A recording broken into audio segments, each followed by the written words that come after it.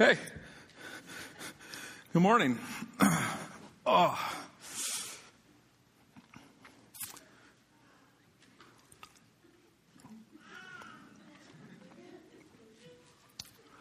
Do you remember that time when you woke up in your bed, that first morning you woke up and something really significant had changed the day before? Remember you woke up for the first time and maybe it was when you moved out of your parents' house and you moved into an apartment or a dorm or someplace. You weren't living with your parents anymore. Maybe you went to college, university, or something like that. You were an adult, a significant change. You woke up, and now you've entered this new life. Remember that? That first morning? Do you remember the questions you had? Remember the first morning you woke up after you were married, and you look over, and you see your spouse, and you're like, I'm a husband now. I'm a wife now. And do you remember the questions you had? The things you were wondering?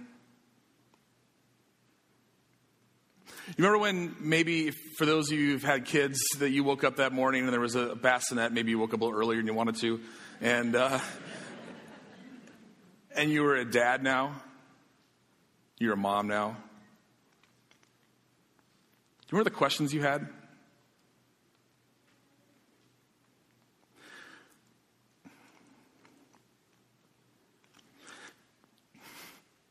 Do you remember waking up that morning after the divorce was finalized?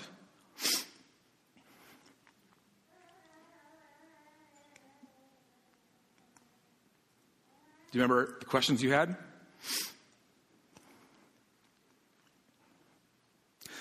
Do you remember waking up that morning after the diagnosis?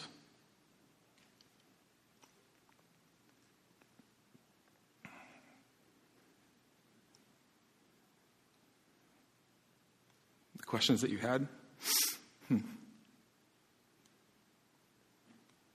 You entered into this new life. We use the words like seasons. Something significant has changed. And maybe one common question among all these scenarios that you ask is, how do I do this? How do I do this? Given this new identity, this new life, how do I do it?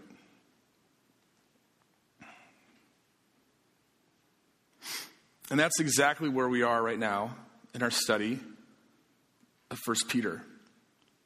Peter has just laid out who God is, what God has done for us, and then in very clear, direct terms says who we are. That we are priests in a royal priesthood. We're citizens of a holy nation. We're chosen people among a chosen people group. We are people after God's own possession. He says this about us. Do you remember the morning you woke up after you decided to follow Christ? You're like, I'm a Christian now. I'm a follower of Jesus now. The Bible says, the book of Peter says, the Apostle Peter says that I am a priest in a royal priesthood. I am a citizen of a holy nation. I'm chosen. I'm a person after God's own possession. How do I do this? And that's exactly where Peter is at right now with us. And for the next few weeks, months probably, we're going to be going through how. How do we do it? How do we do this? And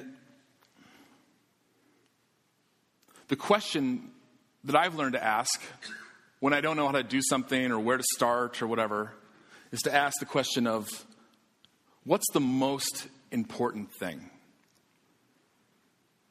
If I'm confused and not sure what to do in this scenario, I ask, what's the objective? What are we trying to accomplish?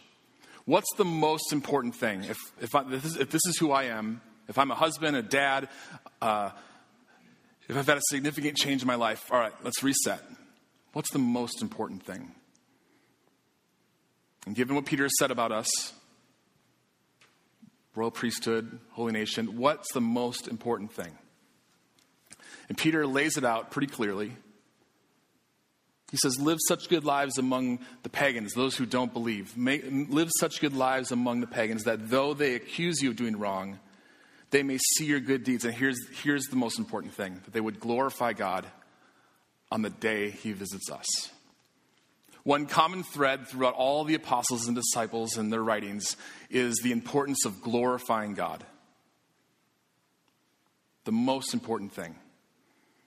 So when I wake up in the morning as this citizen of a holy nation, what's the most important thing is to glorify God and that others would glorify God as a result of my life. He says it right, he packages it right here, that they may see your good deeds and glorify God on the day he visits us. So how do you do that? He mentions good deeds. If our aim is to glorify God and then bring others in to glorify God as well, how do we do that? Well, Peter goes into that. And he goes a little bit deeper, a little more specific. He says, a little bit later, he says, this little package verse, so I'm just going to bring it all down to this, honor everyone. And that's what we're going to name this series, Honor Everyone, because it's a common theme throughout the next few passages here. We're going to talk about politics, we're going to talk about relationships, we're going to talk about suffering. And in this, one common thread, there's others, but one of them is honor everyone. The core to Christian theology and teaching is this: honor everyone. Now, I looked at the Greek behind this phrase because this might make you swallow hard. Like, really? Does it say everyone? So the word for honor, if you look up the Greek, literally what it means is honor. And if you look up the word everyone, literally what it means is everyone. There's no wiggle room here. Honor. To see the value in another person. To see that another person has value and to honor that. One definition of that was venerate. See value in that person. Everyone, all. Yes, that person. Yes. Doesn't say tolerate everyone. And tolerate's like the lowest level, isn't it? I'm just going to tolerate you. Honor is actually seeing the person, seeing the value in the person, and honoring that person. And this raises lots of questions when you think about it. When you try to apply it, when you think about, you have faces go by in your mind. Are there people in your life that may be tough to honor? Yeah, I have them as well. But this is a common thread. And he goes, and we're going to talk about this a little bit today, he goes right into something that's very, well, in the first century, it was very contentious, and that's politics. I'm really glad we don't have to deal with that here and now. But if you can imagine with me back then, the political realm was very intense.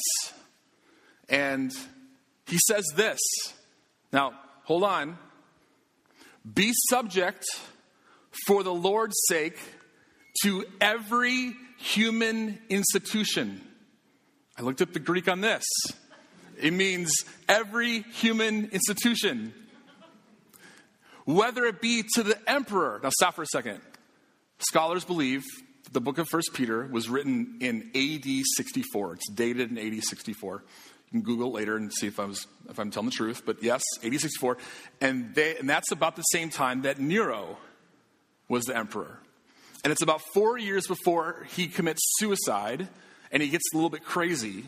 And the story goes, and I'll just go very quickly through it, is that he decided at one point to burn some buildings, and it got out of control and basically burned way more than he wanted to, and he ended up blaming the Christians on it. And thus started some severe persecution of the church because of this guy Nero. So Peter, the Apostle Peter, writes this: be subject for the Lord's sake to every institution, whether it be to the emperor, gulp, or to governors as sent by him to punish those who do evil and to praise those who do good. Does this verse raise any questions for you as we consider the political environment we find ourselves in today? I know it does for me. He goes on, for this is the will of God, that by doing good, you should put to silence the ignorance of foolish people. Live as people who are free, not using your freedom as a cover-up for evil, but living as servants of God. Remember that the most important thing to Peter is glorifying God, and that others would glorify God. And that our good deeds would put to silence anyone who is critiquing the church or us. He wants our good deeds to reflect who this God is and what he is like and what his kingdom is like. And by that, silence the ignorance of foolish people. Live as people who are free. We are free. We're free in Christ. But don't use it. Don't abuse it.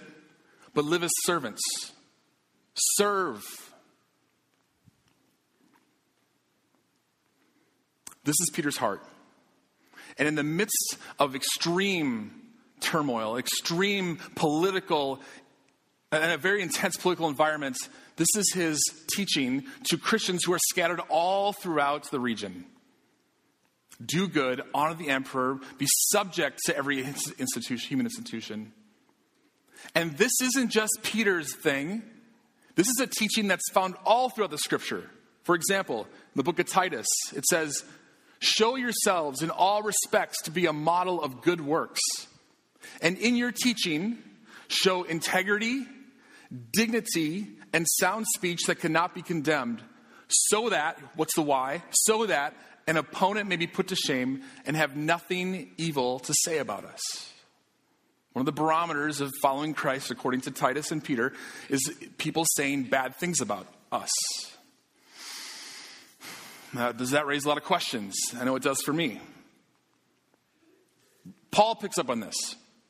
Let every person be subject to the governing authorities, for there's no authority except from God. So God's responsible for these governments. He put them into place. And those that exist have been instituted by God. Therefore, whoever resists the authorities resists what God has appointed.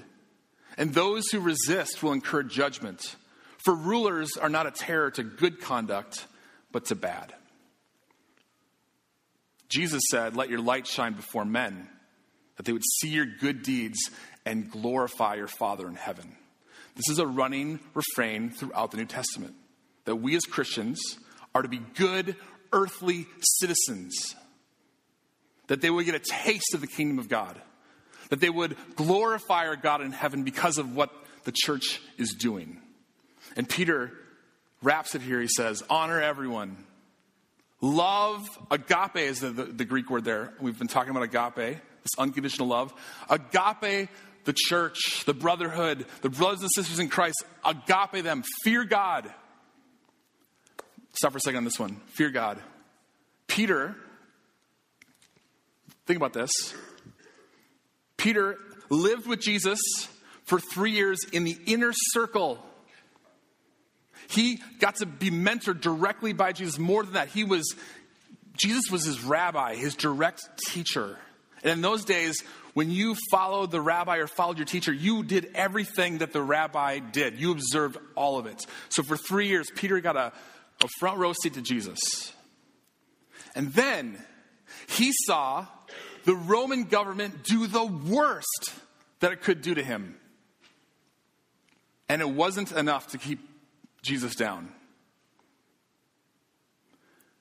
And if you were to see that, if you were to live and see Christ for 3 years and then die and come back to life, would you have any fear of any human institution or any emperor or any political system? I think it would be rational to say no if you saw that. You would suddenly see the world in a whole different light. And we saw this transformation in Peter. If you think about it, he denied Christ. Right when Christ was being brought to the cross, he denied him. Right? But then we see in the book of Acts, him preaching boldly about Christ. Something shifted in Peter, didn't it? And so when Peter can stand up and say, honor everyone, including the emperor, including the governors, he's saying, look, Christians, we can be confident. We don't have to be scared. We don't have to have anxiety about this. Yes, there's terrible things that are going on, but there's something that's more important than anything else. And that is that this world needs to see Christ and the kingdom. That's more important than tax reform or immigration policy or an economic plan or philosophy. It's the kingdom of God, what Peter would say. That matters more than anything else. And we don't need to fear. Fear God. Does Peter not have the right to say that? He saw it up close. And he's saying to people in this intense political season, honor everyone, agape, everyone in the church, fear God, and then honor the emperor. I don't know about you, but that's pretty, that raises lots of questions for me. I mean, what about all these issues that I'm frustrated about? I mean, there's some real problems that we have in our country. How can I honor a government that I don't agree with? And there's all these things that morally are wrong we need to deal with. Look, I think what Peter's saying here is not that we would minimize any of these issues, but what do we do with them? How do we do this life? What is most important? How do we do this? How do we wake up and be good citizens? And Peter would say, let's let our good deeds shine. Let's represent the gospel well. Let's give the world a taste of what the kingdom is like. I think this passage is so relevant to where we're at right now.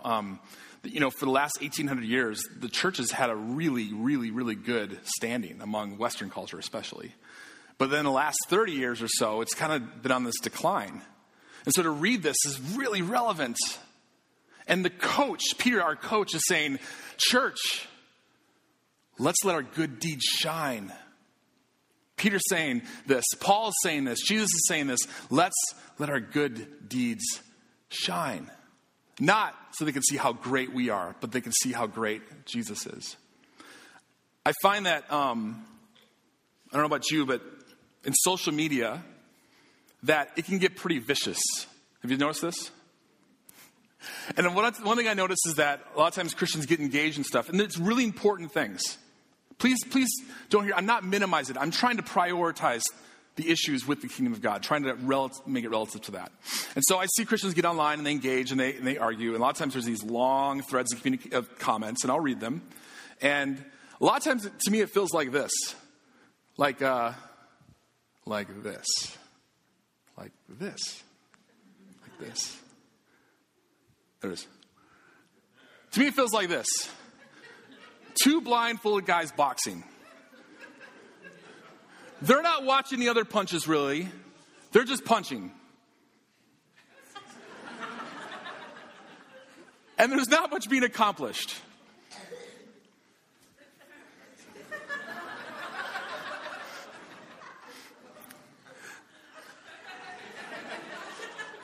And they're going at it, full on.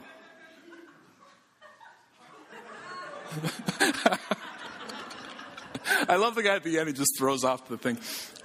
I wanted to put this, it's on loop. I wanted to put this video in your mind because before you engage in another comment stream online, before you dive into that, think about that video for a second.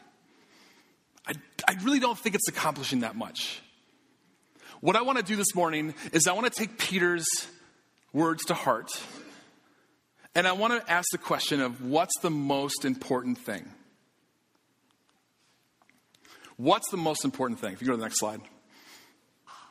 And that is, they would see your good deeds and glorify God on the day he visits us. When you wake up in the morning, what's more important?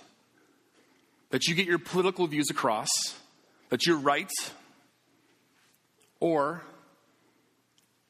that you're concerned with the kingdom of God and how you're representing that? Peter says you're an ambassador to Christ.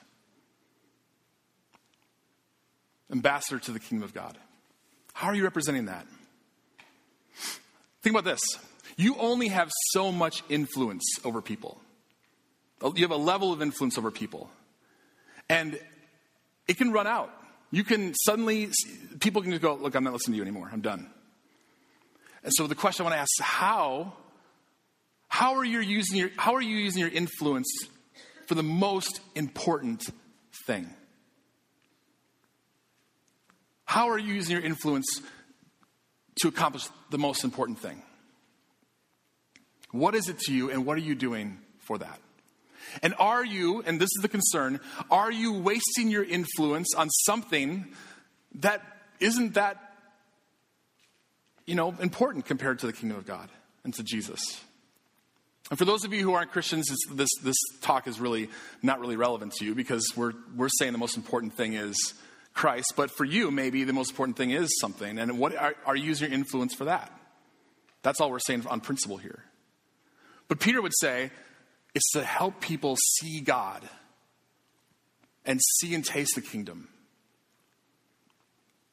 What are you doing every morning when you wake up and throughout your day that they would see your good deeds and glorify God? I remember I met a pastor in Dallas once who was starting a church in kind of this progressive part of town. And for the first year, their number one objective, was just simply to change the perception of Christians in that town. That was it. If the town had an inaccurate view of Christians, all they were trying to do is just change the perception a little bit. And they would consider that a win. That's what they were going after. I love that. And of course, they would love to see people come and follow Christ. But the one thing they were going after right away, the first thing was just, look, there's a lot of criticism in the church right now, judgmental, all sorts of stuff that are being said about us. Not love, not honor typically. And their goal was just, let's just go out there and let's make sure they have an accurate picture of who Christians are and what they're all about. There's another church that's nearby that we know, that we've had some connection with, that they decided they wanted to show what Jesus was like within where they were at. They saw a need and they thought, look, the church, the kingdom of God would meet this need. So what they did is they were meeting in a school, and in the school they discovered that a lot of the students there were taking home. A lot of the students, like elementary age students, were taking lunch and putting it in their pockets because they didn't have enough at home. And this came up as the church is meeting with the principal, and they're talking about this problem, and an idea came about. And the idea was, well, how about this? How about on Fridays, the church will get a bunch of volunteers. We'll put together bags of non-perishable foods, and we'll put them in the backpacks of these kids. At Sheridan Elementary in Northeast Minneapolis, there was about 34 kids at that time. So they started to do this. And they noticed that it had an impact, not only on the kids who didn't have enough food at home, but also the classrooms, because these kids would come back from the weekend and be nourished. And the faculty just noticed, like, what would we? And there was an article that was written where the principal said, "I don't know what we do without this church." The principal said, "I don't know what we do without this church." And then another school said, we've noticed the same thing. Can we figure out a way? We're not that far away. Can we figure out another way where you could help us get this going? So the same church said, okay, so let's figure out how to do two schools. So this church mobilized on their team of volunteers and got it set up. And every week they would distribute bags of food into the backpacks of kids at this other school. Guys, that was 3 years ago. They're now at 90 schools. And they put over 3,500 bags of food into backpacks every week in the metro area. Yeah. Amen. They're blown away. When you talk to them, like, we didn't know. We had no idea. They went from a church thing to now they started a nonprofit. And I find the whole thing compelling because, one, it's really simple. And two, the whole model of it is the church connecting with a public school and meeting a need, partnering. And I look at this and I go, this is the kingdom of God. This is what Peter's talking about. Let's let our good deeds shine. So this last summer we met with an elementary school called Greenleaf, and there were myself and others from this church, and we met with the principal and met with the leadership there. And I got to tell you, it was funny. It was kind of awkward. It was like, okay, how does the church and public school talk? Like, how do you talk to a pastor? How do you talk to a principal? It was funny. We laughed about it. Like, how do we do this? But it was a beautiful thing that you could see emerging, this partnership between two entities that, for whatever reason in our culture, are not connected, even though there's so much need. So we started meeting with them, and there's a few here, and maybe some of you know some of them, that are on a weekly basis or twice a week are distributing food into Greenleaf Elementary. And then raising funds as well for this. We just kind of started doing that. And it's amazing what just being a presence within that school, what that does. And I think that we're just on the cusp of where it could head. I want to show you a little video to kind of just give you that heart of what these guys are all about. Here it is. At 9 years old, Jordan should be worried about things like reading and spelling. I like to color. Not something as serious as whether she'll go hungry this weekend. Have you ever been hungry on the weekend? Sometimes. I was pretty hungry since I was living at my grandma's house and she didn't have much money either. Jordan is the face of child hunger in America. She is one of more than 212,000 children in the state of Minnesota who go hungry on weekends when they aren't able to receive food at school. And she's not alone. In the Twin Cities, there are more than 100,000 kids who suffer from food insecurity. These hungry kids are in every school, with the highest numbers in schools like Sheridan Elementary in northeast Minneapolis. 94% of our students are in poverty. Assistant Principal Wendy Jarson says she first realized just how dire the problem was after discovering kids stealing food from the cafeteria on Fridays. Kids are stealing food or taking food that they really shouldn't take more. They're only supposed to take one of each thing. And if they're hoarding it, that means they must be hungry at home.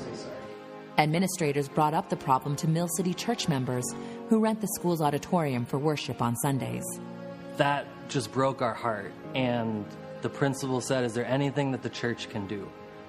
And our response was simple. If they're stealing food on Friday, how about we just give them food so they can take it home and have something to eat on the weekend?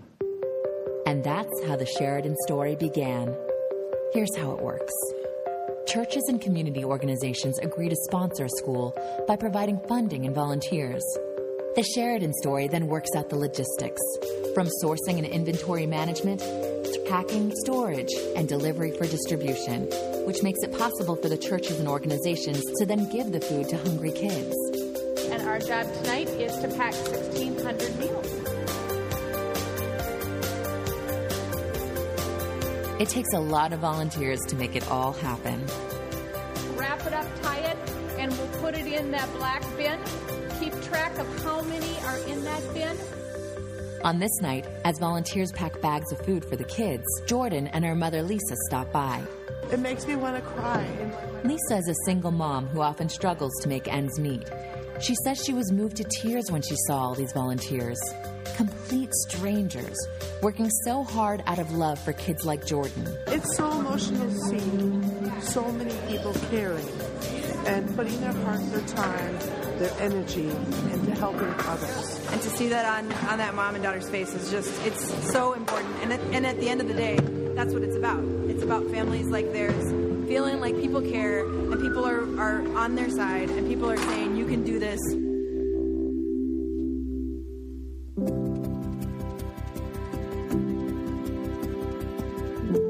On Fridays, while Jordan and the other kids are in class, the Sheridan Story volunteers go down the long list, placing the bags of food in children's backpacks in their lockers.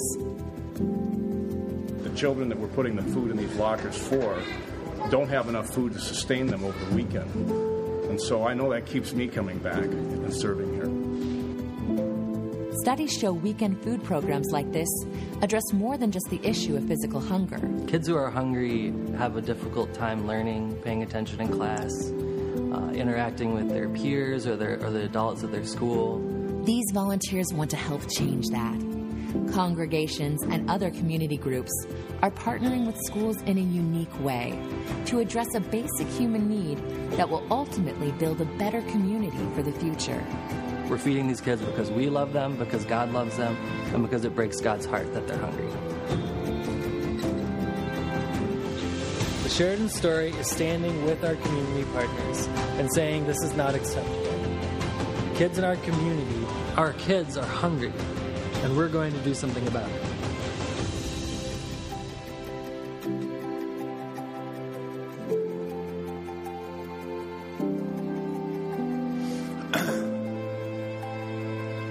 I love that, and I love their program because the need is compelling.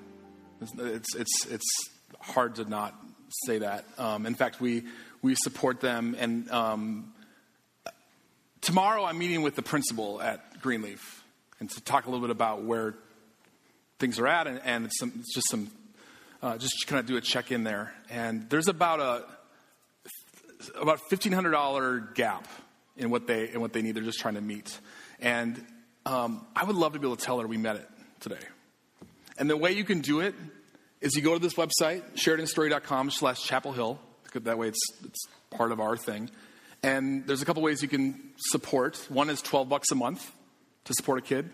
And that provides weekly meals for them on the weekends. Or for 4 kids, $48. Or you can do one kid for a whole year for $130. If about 13 of you did it, we would meet it. If you just supported one kid, about 13 families would do it. So pray about it. I know we've hit you with a lot of different things, but this is shining. This is one way. There's several ways to shine. This is one way to shine. And I've seen it. I've seen the impact and just the interactions that you have with school leaders and officials. And maybe you have the question of, can we do this in our school? Yes. Paul recently went to a superintendent meeting, and the superintendent was just blown away, and one by the need. One article I read said that the poverty in Rosemont, Apple Valley, and Eagan has risen 87% since 2005. And last year, Greenleaf in particular, they had 50 kids in the program. This year, they're running between 90 and 100. So in 1 year, they saw the program and the need double. And so the superintendent gets up in front of these pastors and says, I'm blown away by the need. We're blown away. And so get engaged with something like this, or be inspired by something like this. I love the model of trying to connect churches with the school. Let's let ourselves and the kingdom shine and represent Christ well by showing off what the kingdom is like in meeting needs like this. If you go to the next one, I think this is a beautiful way to show what Jesus is like. And this whole statement of honoring everyone, which we'll dive in more. There's more to come over the next few weeks. I didn't answer all of it, and there's several questions raised. And I'd love to hear your questions as well. If this has sparked anything in you, please ask it. But we are going to move to the table, and I want to make one final thought on that. Because Jesus sat around, in the Last Supper, sat around the table with all of his disciples. And over here was a zealot, and over here was a tax collector, and over here was a fisherman. And within that 12, he had a diverse group of people with a diverse worldview and perspectives.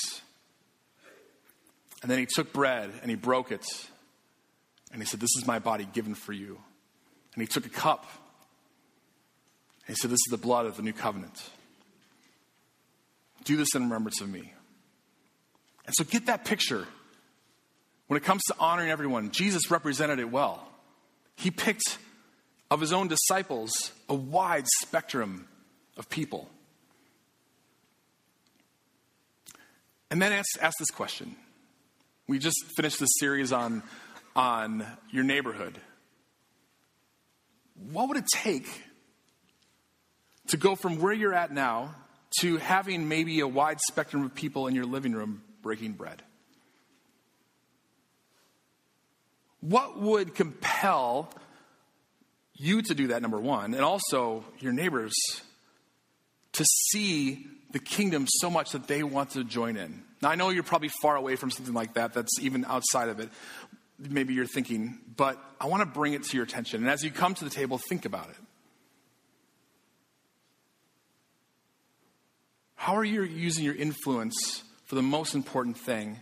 And if one manifestation of you reaching that most important thing is breaking bread with neighbors and people in your work and those around you, what are you doing to go from here to here? Peter says, honor everyone. Start there. When it comes to politics, be subject to every human institution. Let them see your good deeds to silence the critics. Because the most important thing is Christ and glorifying God. Let's pray now and then move into that time of worship and reflection, and have the elders come and the worship team come, and I'll pray for us.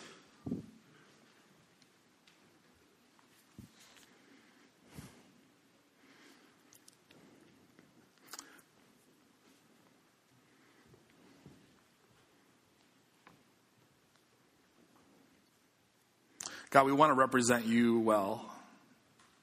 We want to be good ambassadors for you. We want to use our influence for the most important thing. We know our influence isn't infinite, that there's limits. We want to use it to draw people towards truth, draw people towards you. We want people to see our good deeds not because it makes us look so good, but because it's reflecting who you are. It's reflecting what your kingdom is like. So, Lord, give us creative ideas, kind of like this church did with this Sheridan story thing. Give us creative ideas to demonstrate the kingdom in flesh and blood and real life. Lord, I believe our nation, our county, our city, our schools need desperately to see this. Help us to change the perception of what church is about, Christians are about, because right now we're getting blasted by many different areas, Lord. And it's blasting you. And Lord, we don't want to see that. Help us to have the heart of Peter, Lord. Help us to put you first. Help us to see who we are in you and to wake up every morning and to step into acts and actions that would glorify you and help others to glorify you as well. Lord, as we come to the table, we're reminded of what you've done for us on the cross, the resurrection. We're reminded that Rome did its worst to you, but you defeated death. We're reminded that you paid the penalty. You paid it all. And then you rose again. Lord, I pray for the hearts in this room that maybe are afraid, that they would take solace and find comfort in your power. That they would fear you alone. Help us, God, to be a light. Speak to us now, Lord, as we come and we confess our sin, as we lay it before you, as we take the bread and the cup. Speak to us, Lord. Meet with us here. Bind up wounds. Inspire us, Lord, and help us to shine bright in all the contexts that we find ourselves on a daily basis, Lord.